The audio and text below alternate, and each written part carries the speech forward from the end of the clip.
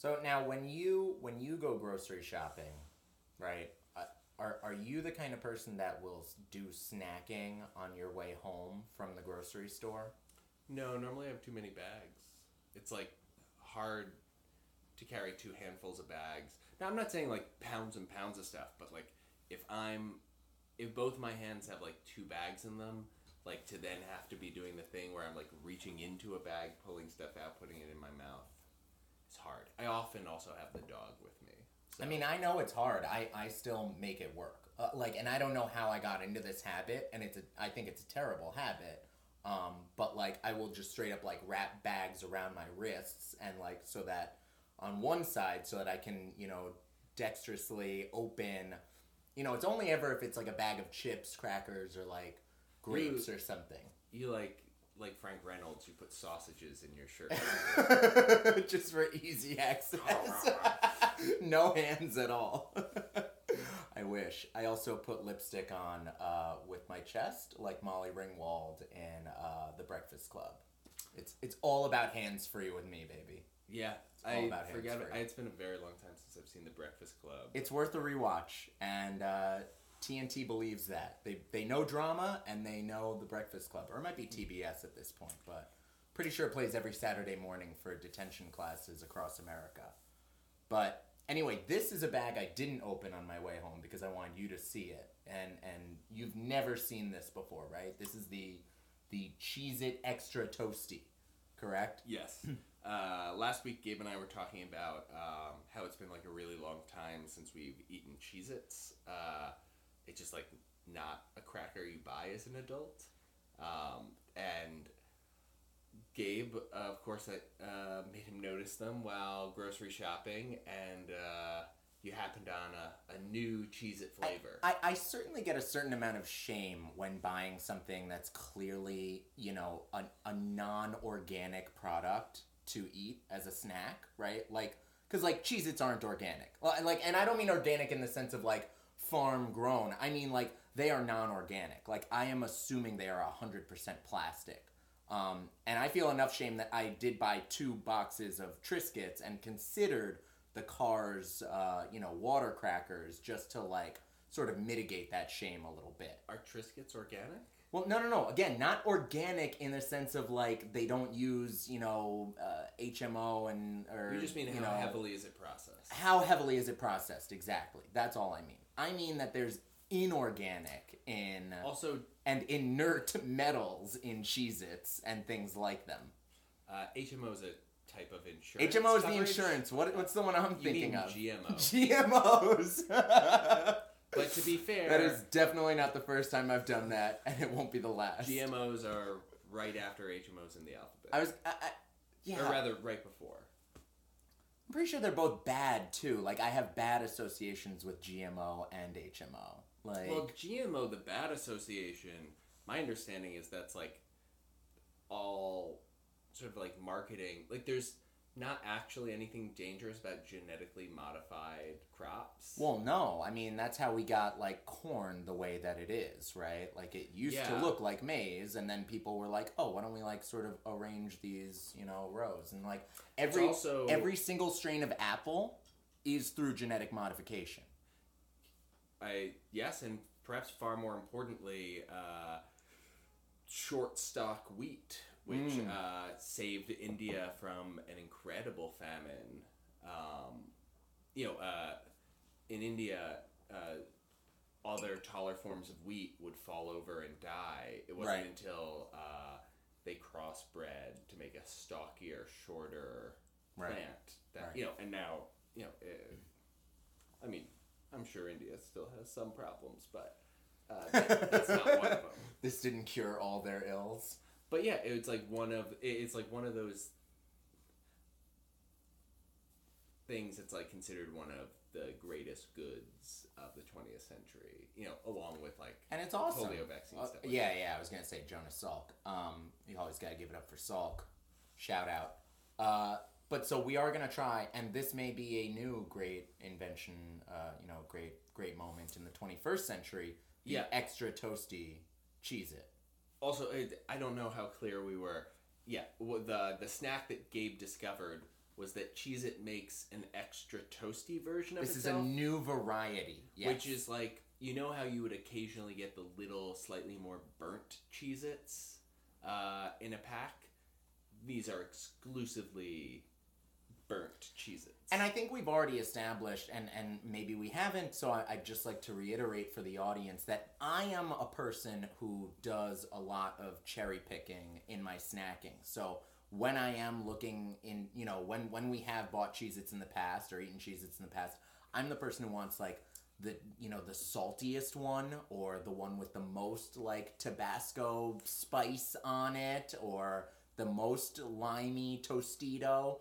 So the idea that there is some box that now has all of the ones I would be hunting for is incredible. Yeah, Gabe has a lot of Ziploc bags of raisins in his pantry. Those used to once all be Gort. Wait. I did not establish that I don't throw away the discarded ones. Well, it's not like I have boxes of Lucky Charms around, but it's just the cardboard, versions. Like, come on. Yeah. Yeah, no, I'm just saying that, like, we all know Gabe's type.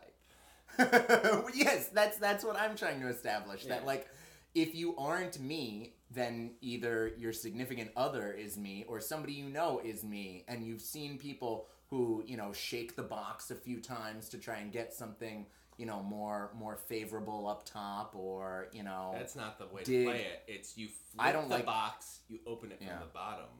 Yeah. All the good ones are always at the bottom. Well, I like that. The other thing that I like about Tostitos bags is that they created the window. I don't know if you have recognized this, but the window of clarity on the one side of the bag really helps for when you're looking for something deep down, because it lets light in, to the nether regions where usually you'd have to, like, feel around for the dust of lime. Which is actually, like... Gabe and I also love Hint of Lime Tostitos, and I much prefer Hint of Lime Tostitos out of a bag than in a bowl. Even though a bowl, you might be able to see things better. Like, if you're standing over a bowl and, like, selectively aiming for something, like, that's very visible, whereas, like, I can sort of, like, look into a Tostitos bag, see where I should be aiming, and go in there and surgically pull it out while, like, reviewing my choice the whole time as I'm coming up with it. It's harder to do in a party scenario with a bowl. So I think, going off that, I think this is a risky move from Cheez-It, and I think that you'll agree with it. To make the whole box toasty takes away some of that allure of, like, finding that golden treasure, right? Finding that other. Well, which is why, like, I think that this is a Cheez-It marketed towards adults. Like, it's only someone who's, like, older, who's, like,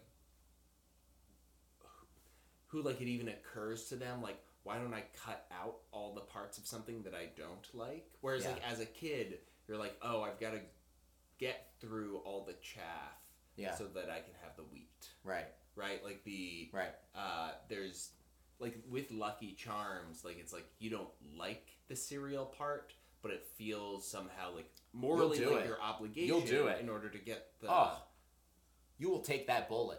And, like, if you're a kid and you're picking out the marshmallows from an open box, you, like, feel some guilt about it. Whereas, like, an adult... It's only, like, the adult that goes on Amazon and buys a giant bag of those marshmallows. Also because kids don't have credit cards. But, like, Now... not having to work for your... little moments of delight. Now you're just upsetting me because you're reminding me of the recent story with the Rick and Morty reviving the Szechuan sauce at McDonald's, and all of the adults that went through this nostalgia fit of rage and are now selling and reselling. I don't even remember it. It's so stupid. We're not going to go into it. Well, anyway. I don't remember the original. Oh, I don't remember the original either. Right. Although it came out from Mulan, so theoretically we were there. Oh. I want to say 96. That feels right. Yeah. I thought So wait. Lion King is 95 or 94? Let's go with 94 for Lion King. I want to say 94. Mulan has great songs. Be a man. They're making a live action Mulan, and the thing about it that seems ridiculous to me, other than doing a live action version of a cartoon, whatever, I don't care about that. But that they're getting rid of all the songs. The songs are by far the best part of Mulan. Wait, that's idiotic. I mean, I and my wife went to see the live action Jungle Book, which was her favorite Disney movie growing up. So this was a big deal for us, and there's a lot of pitfalls with something like that, right? Where it's your favorite, and now they're doing a different version. You can really fuck that up. We loved it. It was so good, and a big part of that is they kept all the songs, and they did a great job of the songs. The best was King Louis. Oh, the King Louis song is amazing. Yes. Christopher Walken does He's such a so good job. good. He's so good. But so, yeah, Mulan without the songs is just Crouching Tiger, Hidden Dragon, isn't it? I mean, it's just, or The Last Samurai. It's just just a war movie. It's just a war movie in China. With a woman. With a woman, fine. Oh, okay. It's Chinese Joan of Arc. I mean, I don't know. It's whatever. But it's just, there's nothing Disney about that story then. You know? Yeah, I'm sure there are ways to Disneyfy. My point is that, the songs in Mulan are pretty killer. It's a shame that they're not going to be part of the new Mulan. It was a great movie. And yeah, definitely. BD Wong plays the captain of the army. Listen, much love to BD Wong. BD Wong does it big. He's a gay icon. BD Wong's not a gay icon, is he? Tig! No! Sorry guys, that was my dog. You're thinking of George Takei. No, yes, but I think BD Wong has a big gay following. Him and Christopher Meloni. Christopher Meloni, I would believe, having a huge gay following. Both of those SVU guys have a pretty substantial. Well, but Christopher Meloni's They're two sides of the gay coin. But Christopher Meloni's gay following has to come off of his work in Oz, though, right? I mean, that might be the seed he plays a very ambisexual being. Well, that movie is that HBO series is has a lot of tragic gay love stories in it, including his with yeah. Oh shit. Are we both gonna blank on it now? It starts with a B. Doesn't it? Oh, I thought it was Elias. It's Beeman. No, it's Elias Biederman. No, it's Elias. You're definitely in the right close. area. I'm close, right? Yeah. Anyway. J.K. Simmons. Oh, J.K. Simmons plays a great Nazi in that. Yeah. But we're off. Wait, so BD Wong, gay icon. I had no idea. I think he has a serious gay following, which he's a pleasant-looking, talented man, and I think SVU has a substantial. I'm not saying that its audience is predominantly gay or holds a huge place in the gay community, but I do think that there is a particular weight that it has in gay culture. Have you seen BD Wong in Mr. Robot? Oh, as the sort of cross-dressing Chinese minister of technology or something? Yeah, it's fabulous. It's terrifying, and he's awesomely powerful in it. It's so cool. And for the longest time, I didn't know it was him. And then I was like, oh my god, BD Wong, you are the killingest actor right now. Yeah, he's simultaneously, he's some important minister of the Chinese government, but he also runs a huge anti-government hacking group, right? Right. Yeah. I think I've only seen through season 2. I haven't followed the show since then. Oh, I don't know. Has there been a third start yet? Yeah. I didn't even know. Oh, I'm behind then. All right, so we're gonna try these Cheez-Its. It's been long enough now. We're gonna try these vaunted extra toasty Cheez-Its. So take a handful, Julian. Now, looking at them in my hand, they're unimpressive. I mean, they are more toasted ever so slightly. Ever so slightly. These are not like These are a not different color, really, except for like certain bubbly areas. But yeah. okay, so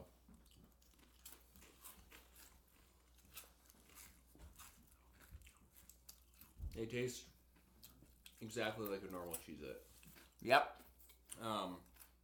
They're really... They're not... Like, I mean, I guess I don't know what quality control is like in the Nabisco factory. I don't know if it's a thing where, like, you know, a Cheez-It that's even slightly darkened generally gets pulled out and thrown out.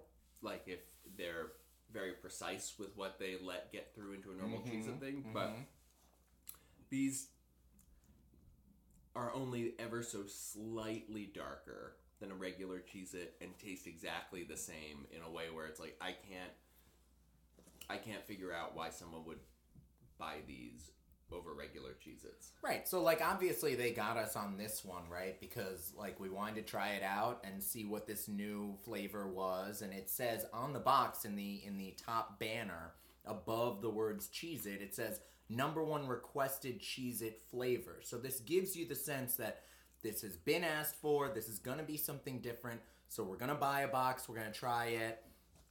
But obviously going forward, if we saw, you know, these Cheez-Its next to a box of regular Cheez-Its, I think you and I would say it's really just, you know, you go for the regular Cheez-It. I mean, why even with this? Yeah, and I probably still wouldn't even get the regular Cheez-It. They're Well- nice, but like I'm now, you know, I wouldn't want to eat more than a couple of Cheez-Its. I'm realizing, you know, if I'm at a thing where Cheez-Its are out, I'll have a few, but they are not. I don't know. They're just okay. I don't even know, I mean, I don't know what things you're going to where Cheez-Its might be out, but I don't know that... Maybe a back to school night. Maybe back to school night. But I don't know that I could even do like a handful of Cheez-Its, because I feel like that would be a gateway for me where, you know, I know that when I do have them around, or when I have had them around, it's dangerous. Like, you sort of want to finish the box. And I think for me, I would almost avoid them just being like, you know what, I'm going to be more satisfied if I go this other direction and, like, and I won't have to embarrass myself here. I'm proud of your willpower, Gabe. Don't But be. let me ask Don't you, be. now that we've tasted this, we've said they're a dud, what are the, like, what are the snacks that you would like to see the version of that's like, oh, that joyful, like, accidental one? Like we were saying, you know, like the Dorito with the most powder on it, right? Like Yeah. All right, so what chip, snack, dessert, whatever thing that comes in a packet? Yeah. Do you want to see a whole pack of defects from? And what is the defect that you want? Okay, all right. So I've got two right off the bat, just Yes. coming off of our Tostitos talk already. So when you get an original pack of Tostitos, right, an original bag, there are some that come out that are like clearly more fried than others. They have like more bubbles, a little bit more salt on them. Like, these are the ones that make your lips crack. They are like so freaking salty. So I'd love to see those. And then, as we established, if there were an entire bag of like really well dusted lime Tostitos, like, come on, that's a gimme. Like almost glaze them with the lime stuff. Like, I don't know what lime Tostitos did to the Tostitos market. I imagine it like infinitely improved their profits as soon as it came out. Yeah, but did people just stop buying regular Tostitos? Well, that's true. So that dropped. But so I'd imagine you'd have the same kind of effect if you came out with a bag that was just the like limiest ones. Actually, did you ever try the hint of jalapeno that they tried to play off after Lime's success? No. Did not work. Garbage. Tasted nothing like jalapeno. Actually, I was in Whole Foods the other day looking for a snack, and I bought this bag of they were like, they looked like organic Doritos, but they were habanero and bacon flavored. It's a weird mix. It's a weird mix, and I'm a sucker for anything habanero flavored. Now, listeners at home might not know, but I've been a vegetarian since I was 14 years old. So you might be wondering why I bought a bag of bacon flavored chips. But checking the back of the bag, they were I'm sure they have no 100% vegetarian. There was no bacon whatsoever. But so when I got to the cashier was like, "Oh, are these good?" And I was like, "I don't know. I haven't tried them." And she was like, "Because everybody's been buying them." And I was like, "Oh, I have no idea. Like, I assume that's a thing about bacon, like, you know, bacon.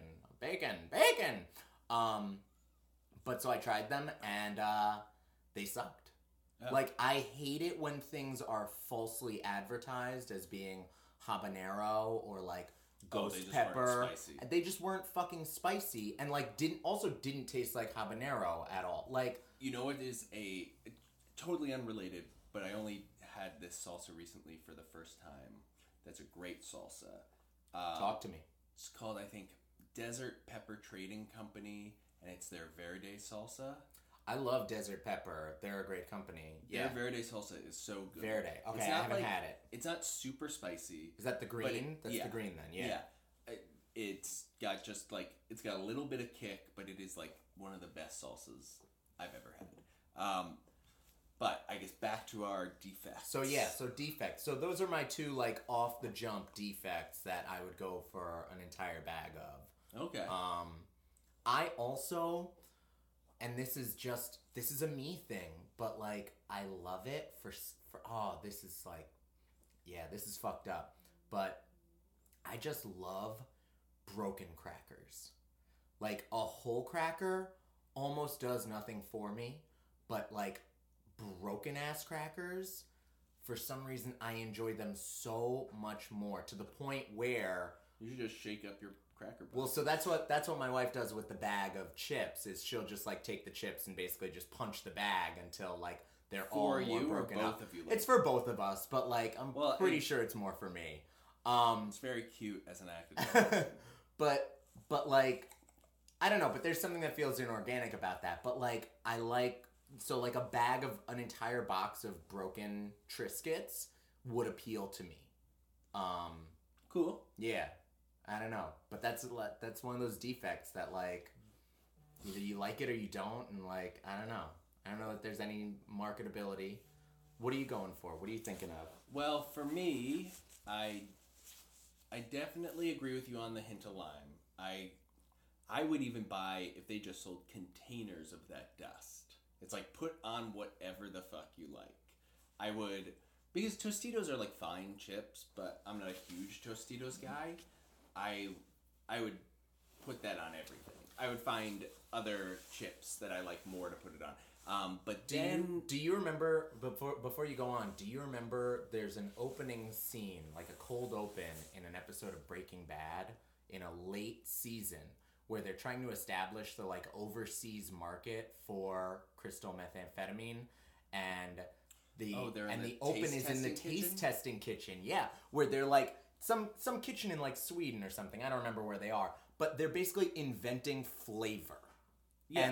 And you're like, oh my god, this is how it's done. This is how they came up with like hint of lime, or like, you know, habanero mango, or, you know, fucking Mulan Szechuan sauce. Like, this is so crazy. Well, yeah, and beyond, like, we're seeing the end when they're doing like, it's a fucking lab. Oh, yeah, they're doing taste testing, but they also do like, it's also loads of testing on like, how can we make this the right consistency so it like stays in the packet the right way? How can we give this longevity? How can we make sure that, and how can we make people fucking addicted to it? Because like that's what it's really about. Like, you and I have addressed like that the hint of lime thing is an issue with like Kellogg's, right? Like, you remember that like those started out as like a health cereal, but it didn't at like a retreat. It was like Kellogg was a guy who ran this health retreat, and he had this super healthy wheat cereal. Yeah. But then it became this, blew up once he started adding little bits of sugar to it.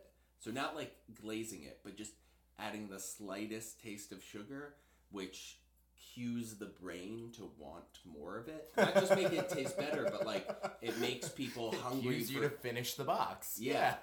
Well, like, or even Genius. just the bowl. It's and like, fucking genius. that's like one of those first moments where it's like hiding a tiny bit, like hitting just the right balance of things, sort of like tricks the body into wanting more of it than it actually does. Right.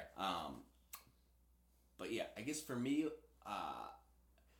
so I think maybe I'm the only person who's really into this, but Whoppers, the malted milk balls, Yeah. when you get the ones that for whatever reason the malt part of it is like chewy, it's like kind of like you bite down into it and it like deflates and it's not crunchy.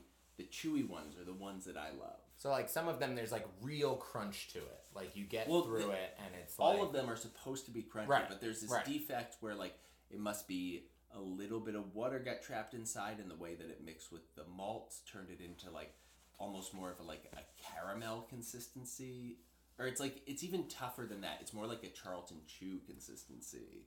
Yeah, I'm thinking almost toffee like really or something like that. Like I think of toffee as crunchy, I guess it's crunchy. Yeah. like a Heath. Yeah. Yeah. But no, but it's like I'm sure you know what I'm talking about. It just like you bite into it and it has a weird feeling of deflating. So you're bringing me to So I would eat a whole box of those. Of those, I love it.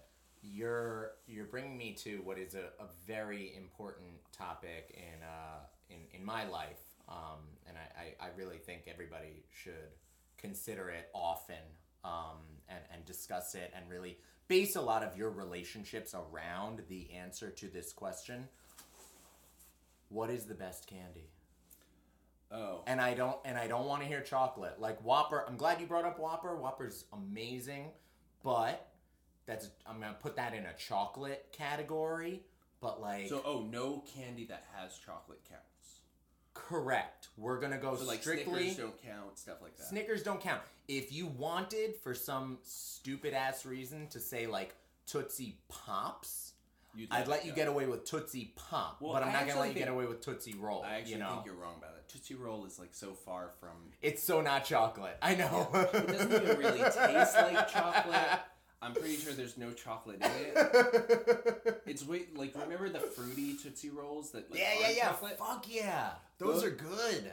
Tootsie Rolls are way You closer only to get that those- than they are chocolate. You only get those at Halloween, but like for me when I got those, it was amazing. Yeah, those weird pastel colors. They're so pastel. The blue one, the blue packet one, is actually like a vanilla flavor that was like really creamy and nice, and like all of them kind of had like that like muted, like it was sort of like a they're muted more starburst. than Yeah, like they are. They're like, but it wasn't aggressive. You know, it wasn't like assertive in its like fake like fruity flavor. Yeah. You know, there was something just like gentle, taffy-esque about it. Yeah, I agree. all right, let's see. All right, so Candy. yeah, best candy. So or like not like what is the number one candy with a bullet? Like Do you have an answer for I mean, this? I have an answer for what I think is like Why don't you go can't first? beat Because it. I'm having a hard time So remembering. like to me when you started talking about Whoppers, like my mind immediately went to like my god, nerds in any form are just the greatest thing ever. Like When's the last time you've had nerds? Oh, dog, don't even ask me that. Like, that's not a good question. The last time I had Nerds was probably like 3 weeks ago. Like, I found a new flavor of Nerds that hadn't existed before, and What flavor? oh, it was fucking nuts. It was like they were doing some like Mexican wrestler thing, like a lucha libre thing. So it tasted like a Mexican wrestler. It tasted like a Mexican wrestler's mask, and his jock, and it was freaking incredible. No, it was one of those like double flavor things again, where They're always double you know, flavor, aren't they? One on no, each they're side? always one on each side, but then sometimes even the individual sides have like two flavors to them. Nerds have gotten So I think one of them was like mango mango chili, and the other one was like Chili. Yeah. Wow. I'm gonna look this up. It was pretty dope though. But so I've had Nerds pretty recently, and I would eat them again all the freaking time. But I want to be specific here. You really want to go for the packet that does have the two sides, as you just brought up, because they do sell that packet, like that big box sometimes, either in like movie theaters or like CVS's or something. They're mixed together? And it's just mixed together. That's garbage. You might as well just flush those down the drain. Like, don't eat that shit. And if somebody gives you that shit, throw it back in their face. Let me think. What? It's been a really long time since I've had like a candy. Like, man, what are some candies? I mean, I can think of like Skittles, Starburst, stuff like that, but that's obviously not the best candy. Well, like Sweet Tarts. That's not gonna be the best candy. No, it's not gonna be the best candy. You're catching me off guard. I'm trying to look up the new nerds. The new nerds. What is there? What's candy? Oh, here this is. Oh my god, one of them was mango chili and the other one was guava. And tell me this isn't a wrestler themed. It's pretty incredible.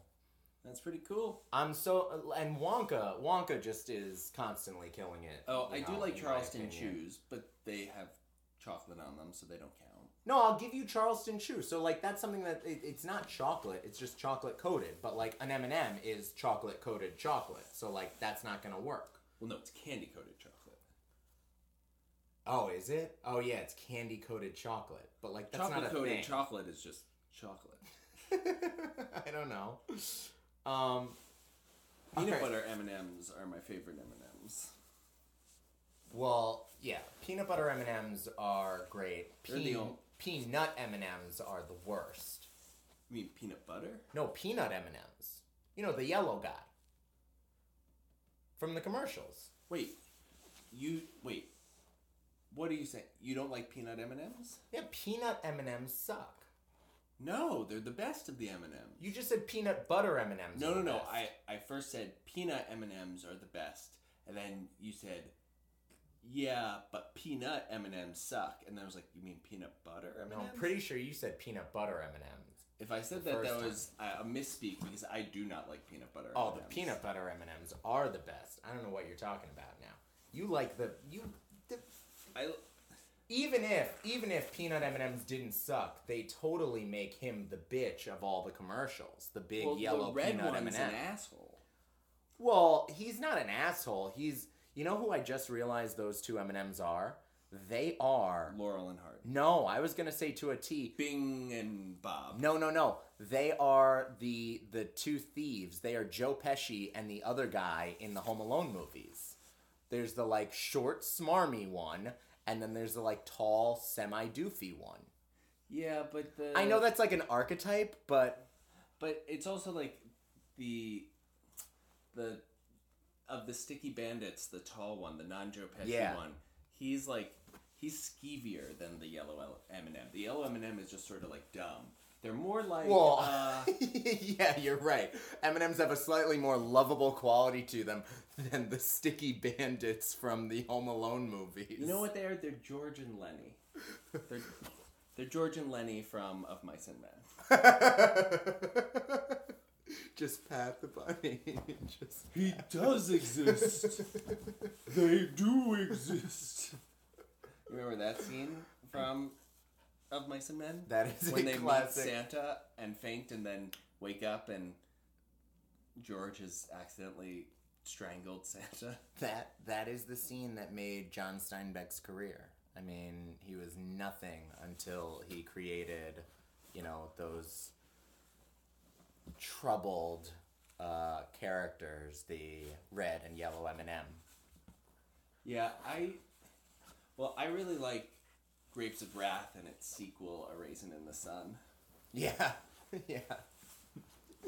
And I also love how they invented a Kellogg's not being satisfied with his just wheat cereal, invented a cereal based on a raisin in the sun and grapes of wrath. Raisin bran. 2 scoops of raisins, like 2 raisins in the sun. It's there. It's all there. It's in the numerology. Yeah. Smart man. And then for the California raisins to then capitalize on it. Well, I actually think it's like Kellogg's brother who is the one who saw the marketability outside of like this weird, health spa thing that he ran. It sounds like Kellogg's brother then to me was the Aaron to Moses. The one that came up with the golden calf while Moses was away collecting the tablets. Like here Kellogg is, just doing this very noble, wholesome thing, having this, camp for whites only where, he can make them healthy and live longer and, oppress others, and then his brother comes out and is just like, hey, what if our cereal actually got you slightly addicted to sucrose and made you really finish the bowl and increased, the diabetes population in the country? Well, I don't know if we can track diabetes to Kellogg's cereals, but I'm pretty sure I was tracking diabetes back to Aaron in Exodus of the Bible, but yeah, I'll go with you on that. Did Aaron get to go to Israel? Because I know Moses didn't. To go to Israel? Yeah. Moses was to lead his people but would never be able to go into Israel. That was like the tragic irony. Oh, I was not aware of that prophecy or yeah, that. he was to lead them to the promised land but he could never enter himself. Yeah. Well, I seriously doubt Aaron made it in because I don't think it was like, I forget why God told him that he would never enter himself. It might be, I'm sure it was some sort of punishment. Yeah, but that's what I'm saying. But This was a time when God was not as forgiving as he became later on in the books. And Aaron is building fucking golden calves. But my point is, God was like, while God is busy at work on these stone tablets. God was always like harder on the people that he had a direct dialogue with. That's true.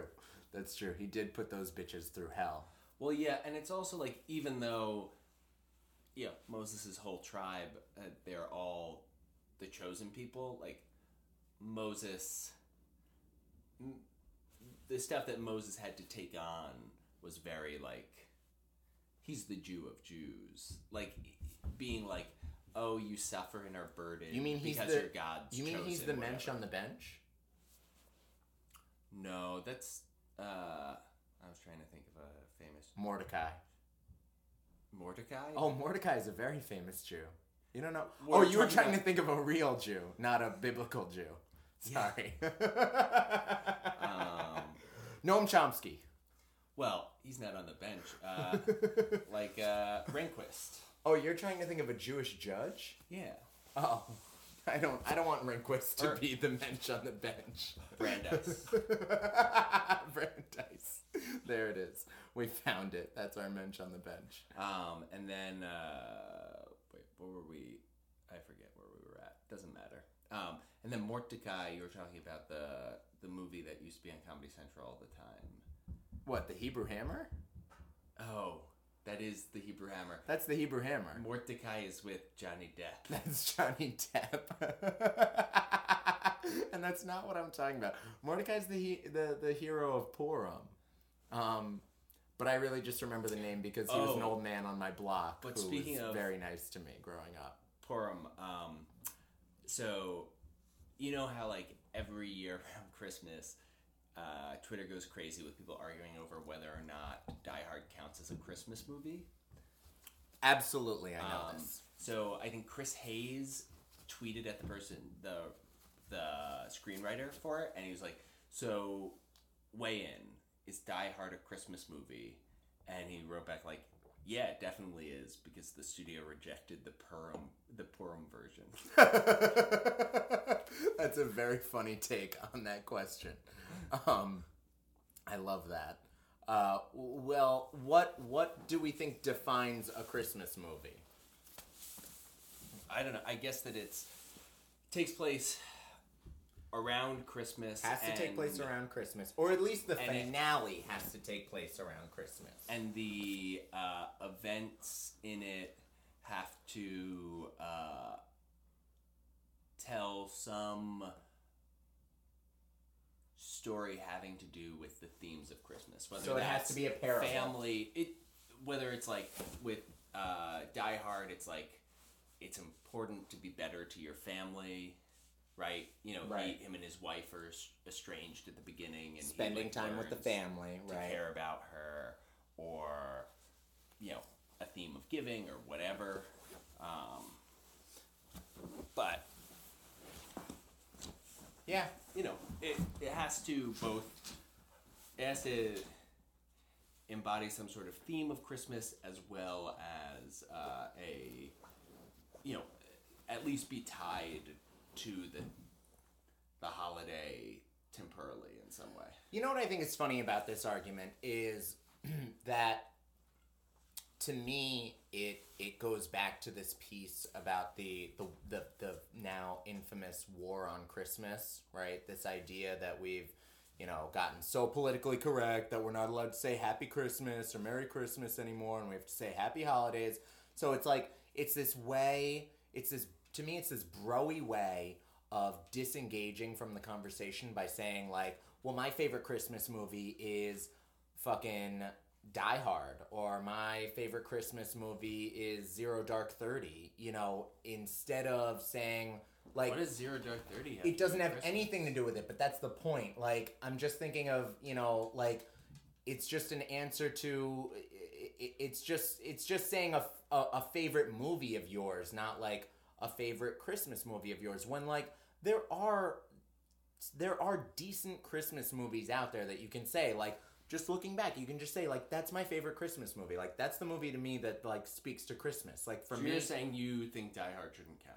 It's not that I think Die Hard shouldn't count. It's that I think that that's a deflection from the whole argument, right? Like, to me, yeah, I guess what I am saying is, yes, Die Hard doesn't count because... It's a ruse. It's a way of being macho and bro-y and trying to disrupt our notion of what a Christmas movie is. We all know what a fucking Christmas movie is. Like, it's not Die Hard. It's the Santa Claus, right? The Santa Claus is one of these classic, you grew up with it, Christmas movies that... plays in a funny way on the story of Christmas and Santa Claus and the tropes and whatever. Or fucking, if you want to even go more classic, it's Home Alone. Home Alone 1, Home Alone 2. These are great Christmas movies and, like, great examples of them that, like, you don't have to stretch. You don't have to go around asking the producer or the writer or the fucking actor or the grip or the best boy on it, was this a Christmas movie? They hit you in the face. Okay, but I would say with Home Alone, there's another movie where, like, you could remove the Christmas elements from it and it would not dramatically change the movie. You can't remove the Christmas elements from it because, to me, right, a big part in the Christmas elements of Home Alone is the mother's journey back to her son, right? And there's all this Christmas charity around the events that take place getting her back home in the first one. And so it is, to your point earlier, it is still all about these themes around Christmas and the morals. I know, but my point is just like, in the same way, like Planes, Trains, and Automobiles has that same storyline, but it's a Thanksgiving movie. My point is just that, like, I'm not arguing for Home Alone not to be a Christmas movie. Or take Home Alone 2. It takes place in New York City, right, during Christmas. It does all this big Christmas hullabaloo around Rockefeller Center and the Plaza and Central Park and music swells. The question I'm asking is how intrinsic to the like I'm okay with Die Hard as a Christmas movie. I that doesn't bother me at all. But you seem to have a cutoff on Christmas movies. Uh, so I'm curious, like how, where do you draw the line? Look, to me, I think Christmas has to make a certain amount of appearances in your movie for it to be the case. And again, I said John earlier, McClane is going to visit his wife because it's Christmas. He's going to the office Christmas party.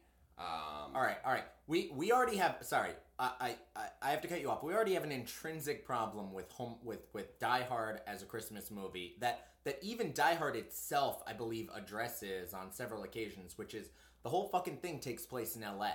Right? So it's like this whole like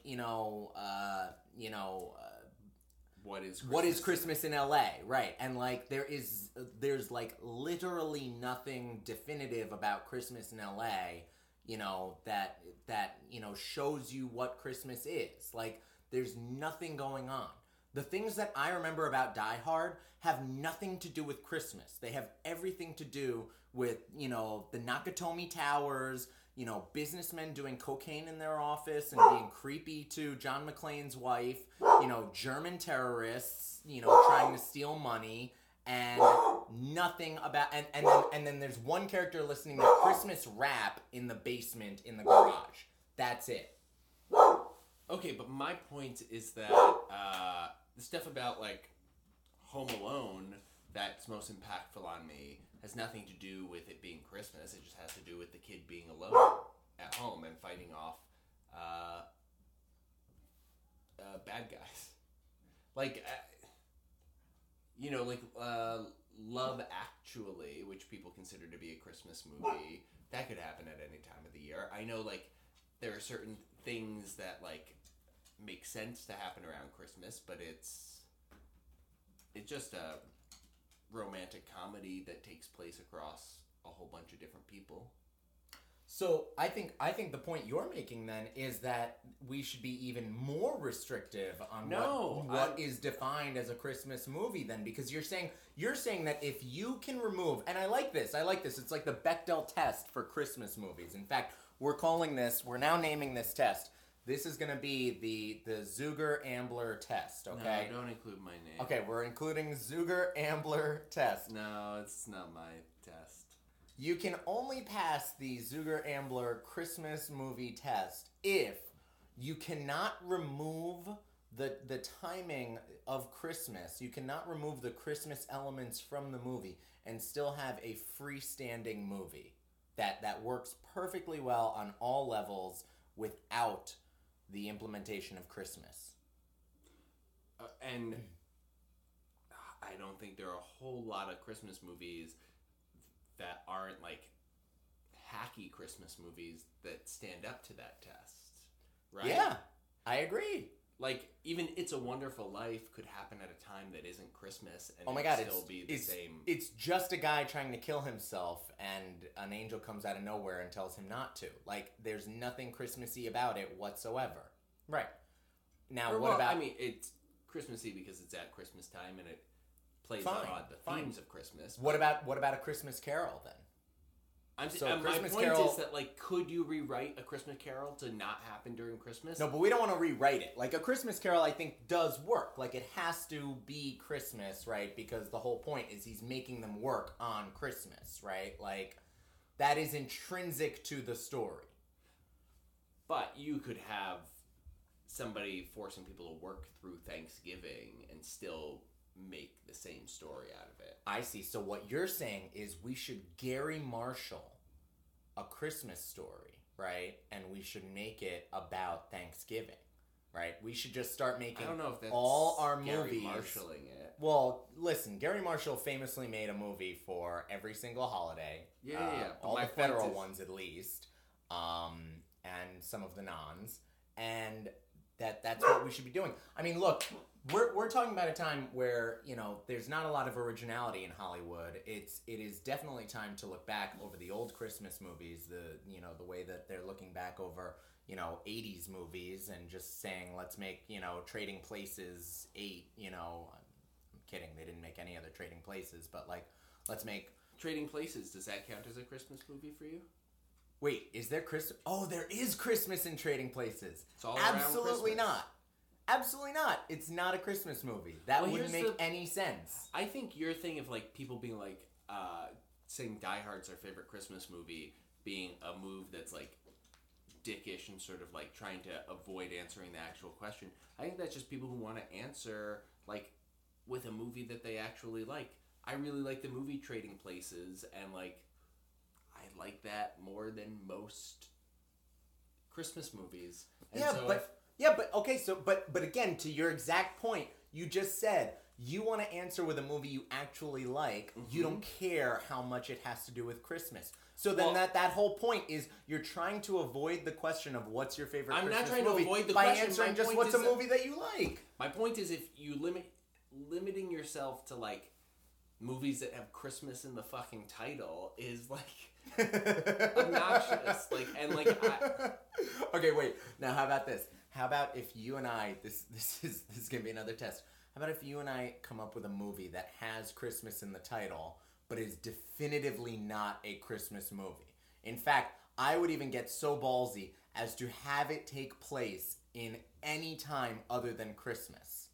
Right? We'll call it, I mean, Christmas Story is already out there, right? But we'll call it the Christmas Coming. wait, you're saying we need to make up a movie, or what movie can we think No, of we're that gonna has make Christmas- up a movie. We're gonna write a movie that has Christmas in the title. It'll probably even That have doesn't like that takes Christmas place in themes, July. but it takes place in July in Hawaii, and my thinking is that we could get people to buy on that this is their new favorite Christmas movie.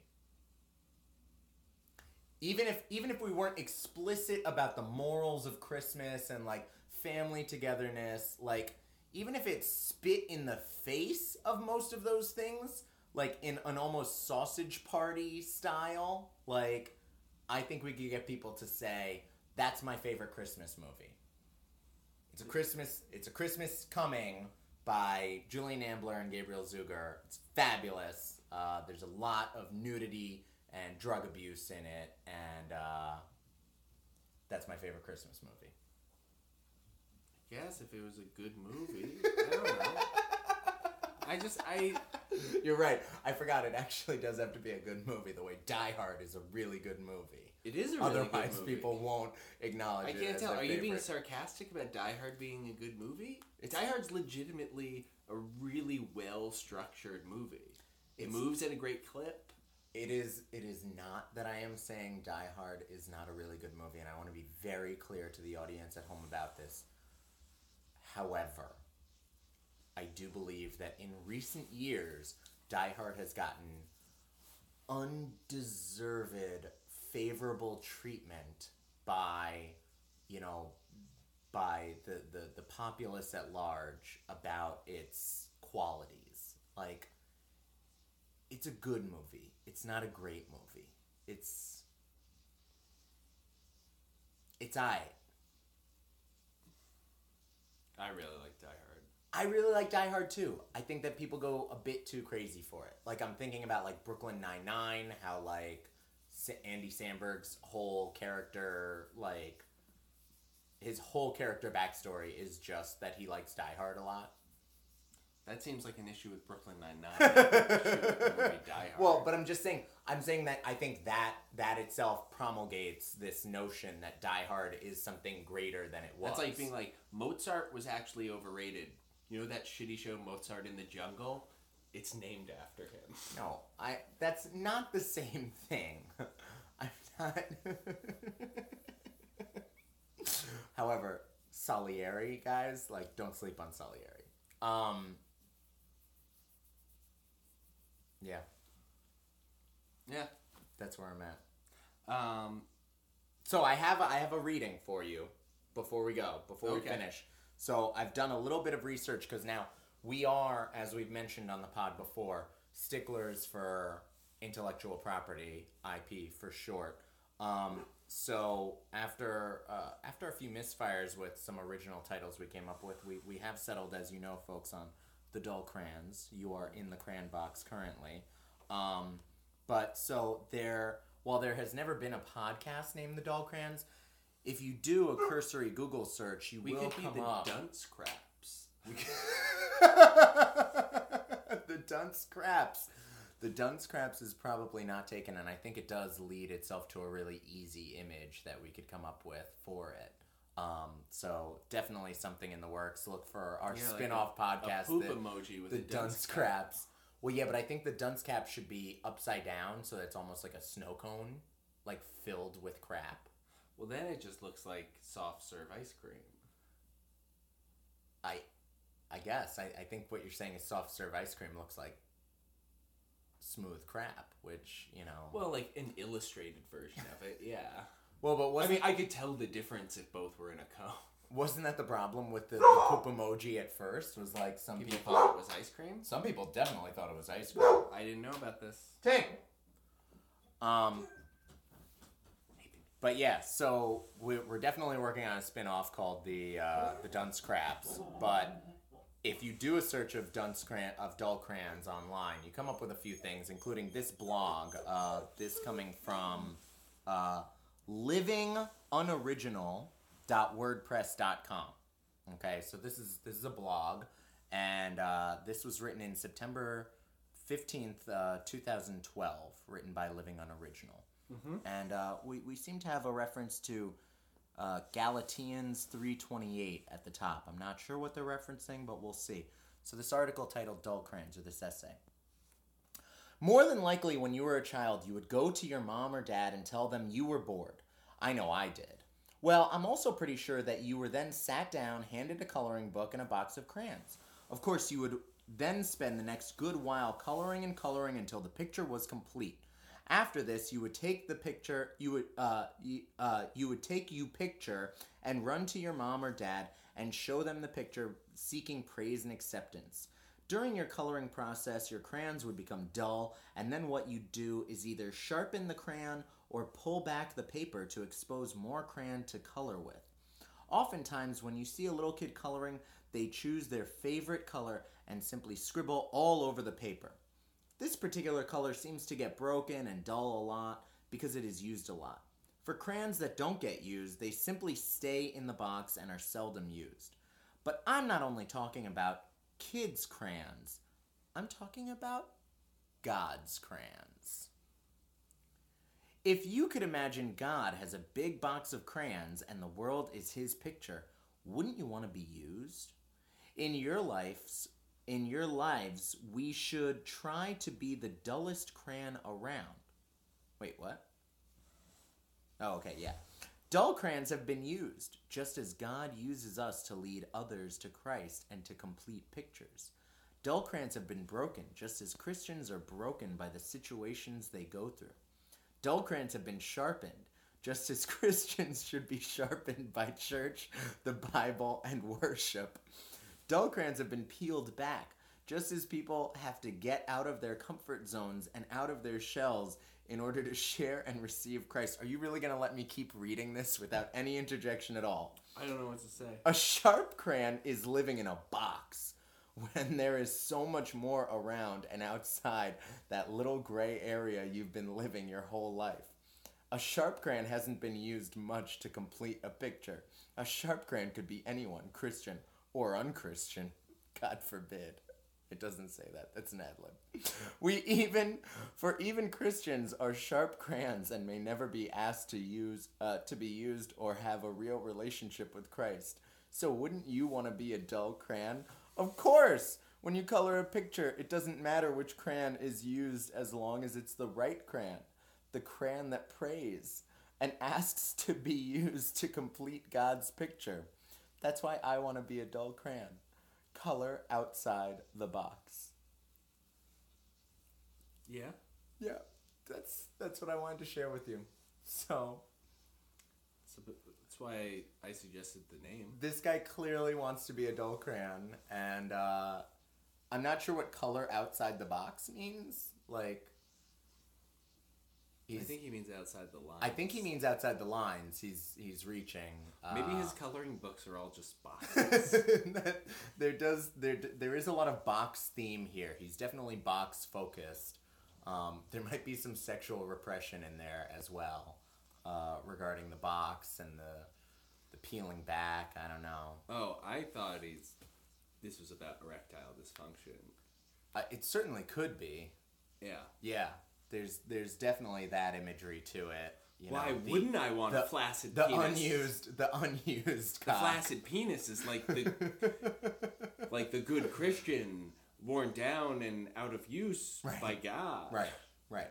It's already been so used, its seed so, sown and purposed elsewhere that, Oh, you think it's like him bragging about how much he's used his dick. Yeah, Oh. and how dull it's gotten because you only have a certain amount of orgasms in you. We don't. I think I was just assuming. Fair enough. I was just assuming because I think I just assume that all blog posters are men. I'm willing to share that biased opinion that I think anybody that has the impetus to share an essay as poorly crafted as this online without even a second thought to it or even a cursory spell check, which hasn't gone in, is a guy. All right, you heard it here first, folks. Yeah, all bloggers are guys, at least the bad ones. Yeah, I feel comfortable in that. I'm sure no one will give you shit for it. All right. But yeah, it's a bad blog post, dude. Yo, it's wicked bad. Like, I don't even know where to begin. But usually the things that come up when you Google Gabriel Zuger, though, the blog posts there. Yeah, there are some good stories to tell in those. We're gonna have to save those for other episodes. Sounds good. Going into the Gabe Zuger back catalog, but stay dull, folks. Stay dull. Color outside the lines, not outside the box. Put the crayons away inside the box. Put them away inside the box, and do sharpen and put them your in crayons. order. Put them in order. Wait, how do we order? What do you mean? Like Roy G. Biv style. Put them like, as one. Like the you mean as God intended?